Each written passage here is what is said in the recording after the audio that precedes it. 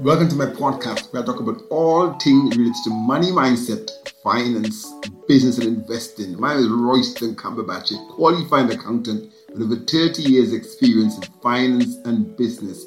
Coming from a very humble background, I have continuously challenged the assumptions and the expectations of what I'm capable of achieving for myself and others.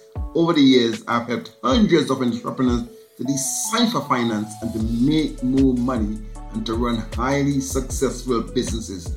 On this podcast, I will share with you tips, strategies, techniques, and tools that you can use to make more money, manage money better, and to maximize your success.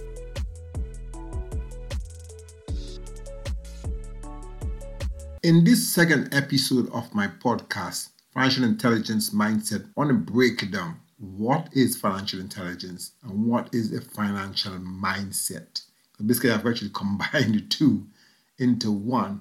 So financial intelligence is all those things that are concerned with making decisions based on information, based on analysis and understanding the impact of decisions you make on your financial result. So instead of making decisions based on emotion and how you feel, it's based on logic. Yeah.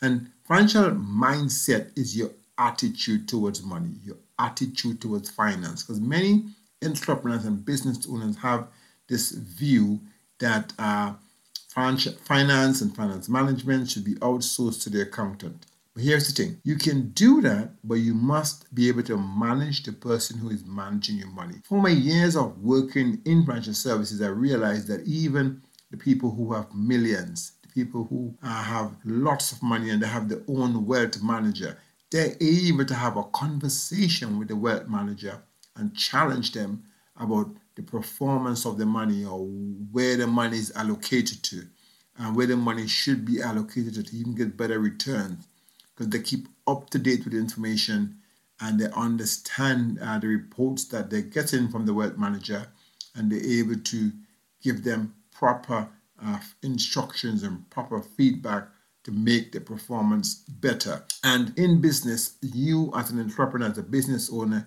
you have to understand your financial statements. You have to be able to read the financial statements and make decisions that will get you better results. As one of my mentors said, your financial statements are like a scorecard. If you can't read the scorecard, you don't know the score. And if you don't know the score, you don't know if you are winning or losing. So that's financial intelligence. And as I said, the financial mindset is just your complete attitude towards finance. Finance is essential. As a matter of fact, accounting is called the language of business. And if you can't speak the language, then why are you in business, right? So it's not some matter of like, do you do it yourself or do you outsource it? That is not really the crunch question. The crunch question is, do you understand it? And are you using it to make more money in your business? So in today's episode, I also want to talk about some of the common money mindset myths. Let's take number one. Debt is bad. Now, debt is predominantly something that people use to get more, if you want to call it like, if you want to buy an asset, you can use debt to buy an asset. If you're looking to launch a business, you can launch a business from your own money. It's called bootstrapping. Or you can get an investor to invest in your business for a share of your equity, or you can borrow a loan, and that is predominantly debt. So debt is where you owe someone, and they give you some money that you potentially can then use to enhance your business, enhance your lifestyle. I think where debt is bad is where people use debt to just do what is called operational expenses, or they use debt, for example, for luxury items or personal luxury items. If you're using debt to buy an asset, which is going to make you money, which means that the money you make from the asset is much more than the cost of servicing the debt, then that is good debt. So debt is not all debt is bad, but debt can be used to build wealth. But you must understand the numbers behind the debt. Understand exactly what is the cost of the debt, cost of servicing the debt. What will that debt be used for? What will be the ROI, return on your investment, or in terms of return on the debt? This ROD is a new term I'm implementing, right? What is the return on the debt? When you use that debt, what return would you get on that debt?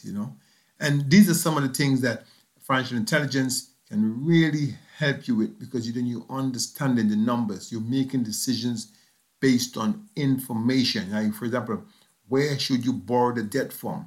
What duration should you take on the debt?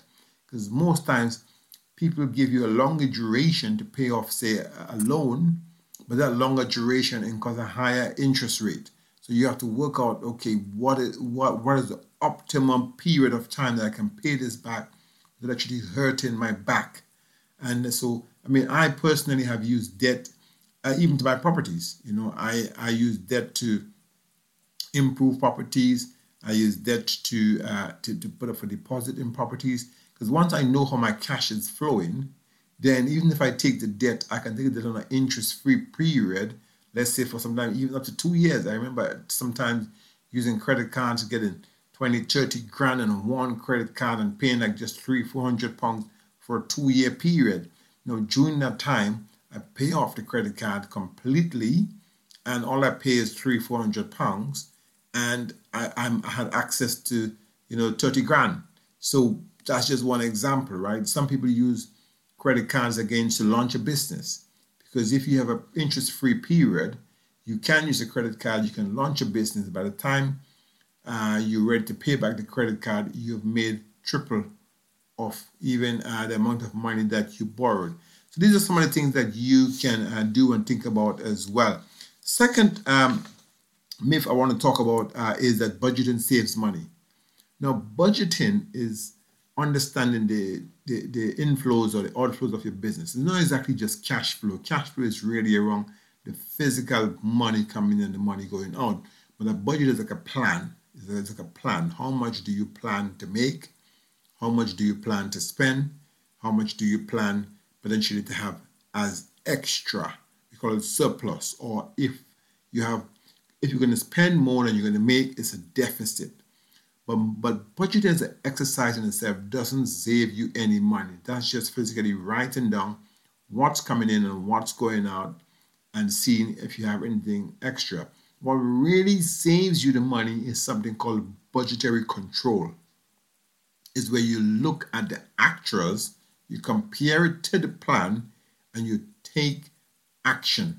You take action you question yourself, why is there a difference? That difference we call a variance. Why is there a variance? And every business that really wants to go to the next level should have some level of budgetary control, be it monthly, be it quarterly. So that is exactly what I'm talking about. I'm saying here, you list down all of your income generating items, all of your expense items. You say, okay, you make a plan based on my activity, based on my volume of work. How much do I expect, in terms of money to come in, sales to be generated, or how much expense do I expect to incur? And from that, effectively, what you do is that you say, right, so we're going to be making X amount of difference, surplus. It's not necessarily profit, but this is just a pure kind of income minus expense, right? Because sometimes you can have other things that impact profits. For example, there are some non-cash flow items. We're not going to go into that today, but I'm saying is that a pure budget income minus outgoings is not necessarily going to leave you with your profit. It will leave you with a surplus or deficit. But as I said, fundamentally, you want to track it. Because if you plan something and you don't track it, you don't measure it, then you're not really doing performance management. Performance management is where you physically know what you plan, then you track it, and then you compare the two, and then you say, right, here is where we went wrong, here is where we should improve this. And by doing that, then you are giving yourself the best chance of say, making the right improvements that can help you then to save money or to multiply your money. And the third myth that a lot of people have is one of my things that I really tackle all the time. I want to tackle very early on in this podcast is that I'm a business owner, I'm an entrepreneur, I don't need to know finance. I don't need to understand finance. I will leave that to my accountant. I even have friends, business partners who I work with, and they says, I don't need to know finance. I leave that to my accountant. And here is the thing. Many businesses fail. And why do they fail? There are some fundamental reasons why businesses fail. When it comes to things like leadership or poor marketing, not understanding your target customer.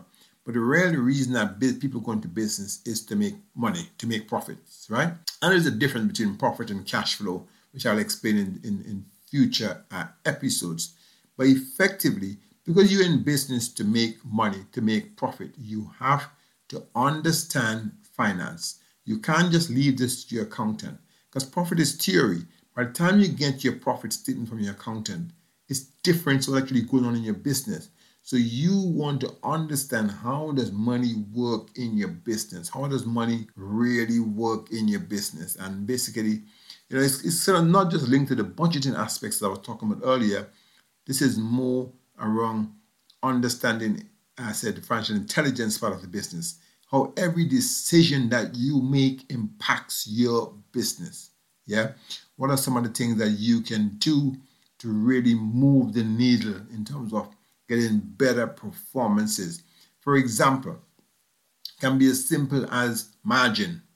Margin is just a difference in terms of what it costs to sell you the thing and what you're pricing it at, right? So it's kind of gross. It's not exactly gross profit, which is obviously just price minus cost of the goods sold, but the margin is a percentage of the profit on the price, a percentage of the profit on the price. So that margin number is so crucial over time, because if you change suppliers, potentially you might be changing what is called the cost of the goods sold. The cost of the goods sold is the cost to acquire the goods. We call it acquisition cost in marketing.